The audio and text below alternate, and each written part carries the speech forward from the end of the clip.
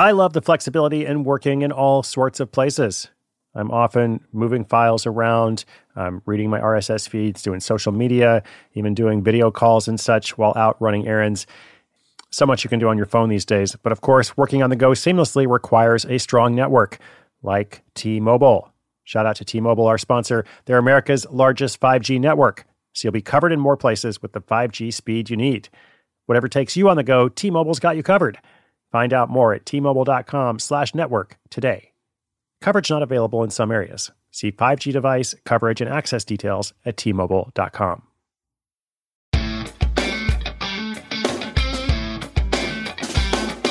When a perennial side hustler reconnects with his boyhood hobby of sports trading cards, he brings in more than $20,000. Now, listen, friends, did you know that you could day trade sports cards? I had no idea. I'm very familiar with trading sports cards, baseball cards, basketball, football, etc. But I don't think I realized the short-term trading value of such items, including a whole marketplace, multiple marketplaces, in fact, which I'll tell you about here, several platforms that can facilitate the whole process. So it really is a whole new world, which I probably say once a week, but that's what it is. It's a whole new world every week. I collected sports cards when I was a kid. It was a very analog process. Not only was there no internet, because this was the dark ages, but also everything was done in person at large trade shows. That's how you traded sports cards, essentially. And now, because of these online exchanges, you don't even need to hold the product. So we have evolved even further since, online auctions came around. Now you have these marketplaces where it's kind of like trading commodities, like on the Chicago Board of Trade or wherever else, like you're buying and selling soybeans, but thankfully no soybeans actually show up at your door.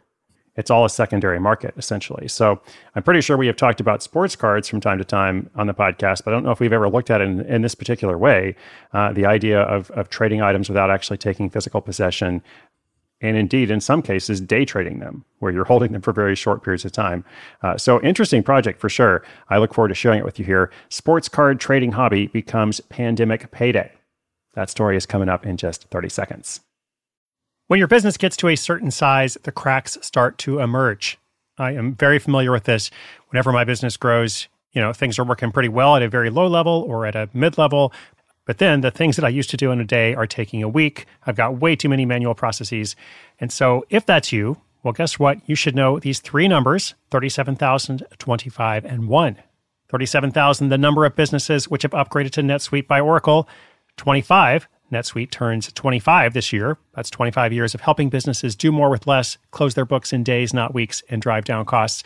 And 1, because your business is one of a kind. So you get a customized solution for all your KPIs in one efficient system with that one source of truth. Manage risk, get reliable forecasts, improve margins, everything you need to grow all in one place. Right now, download NetSuite's popular KPI checklist designed to give you consistently excellent performance absolutely free at netsuite.com/hustle. That's netsuite.com/hustle to get your own KPI checklist. netsuite.com/hustle.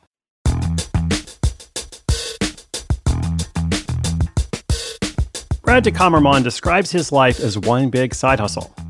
While he makes his living mainly as a finance coach, he also dabbles in modeling and speaking, two activities that both took a big hit in 2020. While looking for ways to pass the time in lockdown, he fell back onto one of his childhood hobbies, trading collectible sports cards. Brad had never lost his interest in sports, but the trading cards had sat on the bench since his teenage years. While he knew there were a few vintage cards that were valued in the millions, he thought, for the most part, the hobby was child's play, not a way to make a serious income. Fortunately, a chance discussion with a childhood friend would soon prove him wrong. That friend told Brad about COMC.com. The site stands for Check Out My Collectibles. It's a card trading platform that allowed remote sales and storage of trading cards. In other words, you could purchase, store, and resell a card with them without it ever leaving their warehouse. Instantly intrigued by the concept, Brad set himself a 30-day window to learn all there was to know about the world of trading cards. If, after that time was up, he felt like it was a home run idea, he would throw himself in. If not, he'd forfeit his free agent rights and move on. He monitored baseball, basketball, and football player cards for the next several weeks. He noticed what sold frequently and what kind of cards were fetching high prices. He also kept an eye on well-known players and averaged out the cost of their cards, then noted if one listed or sold under that price.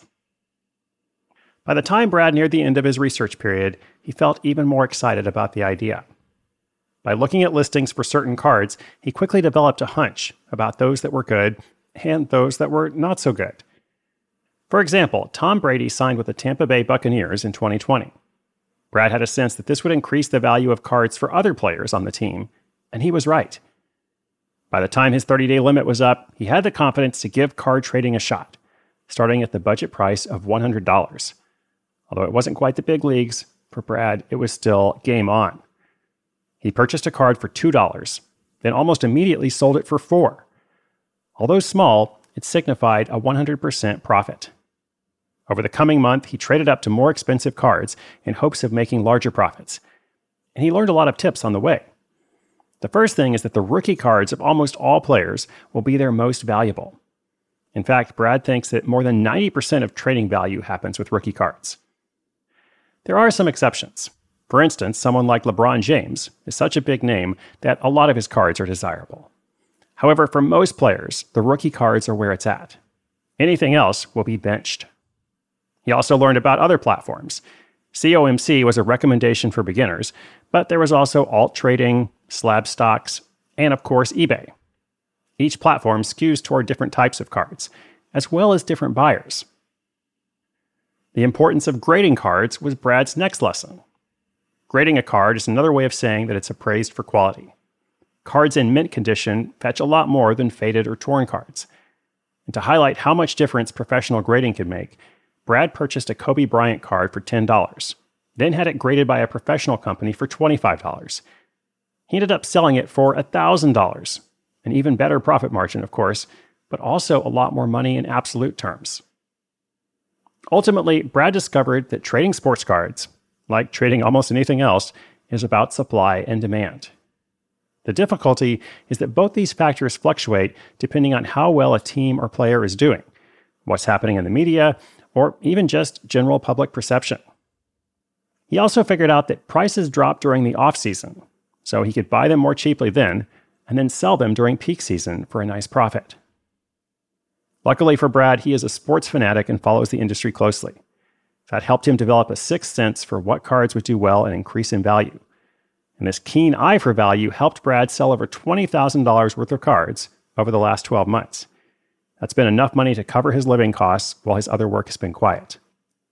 But the best part is, Brad feels like a kid again and is actually making money while following his favorite sports teams.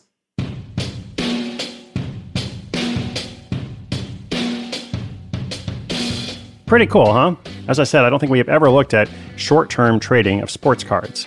I've always thought them as something that can be traded over time, but not necessarily very short periods of time. So here are a couple of tips from Brad. Brad says, sports card flipping is a very nuanced hobby that is evolving rapidly. Because of that, my number one piece of advice is to dive into the learning side for 3 weeks straight without spending a penny, which is, of course, just what Brad did.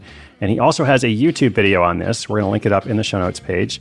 It's got more than 100,000 views, so there'll be lots of details there. But he also says, learn the different platforms and find the niche that suits you best.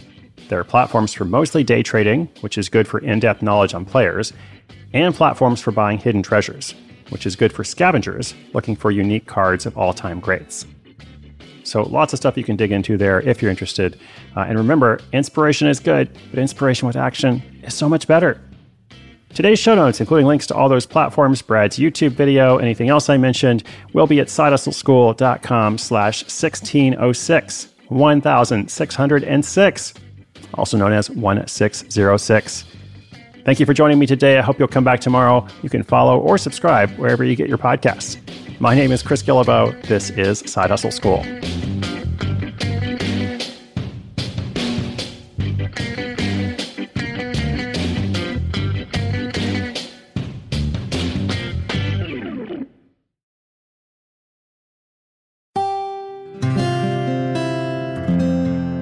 From the Onward Project.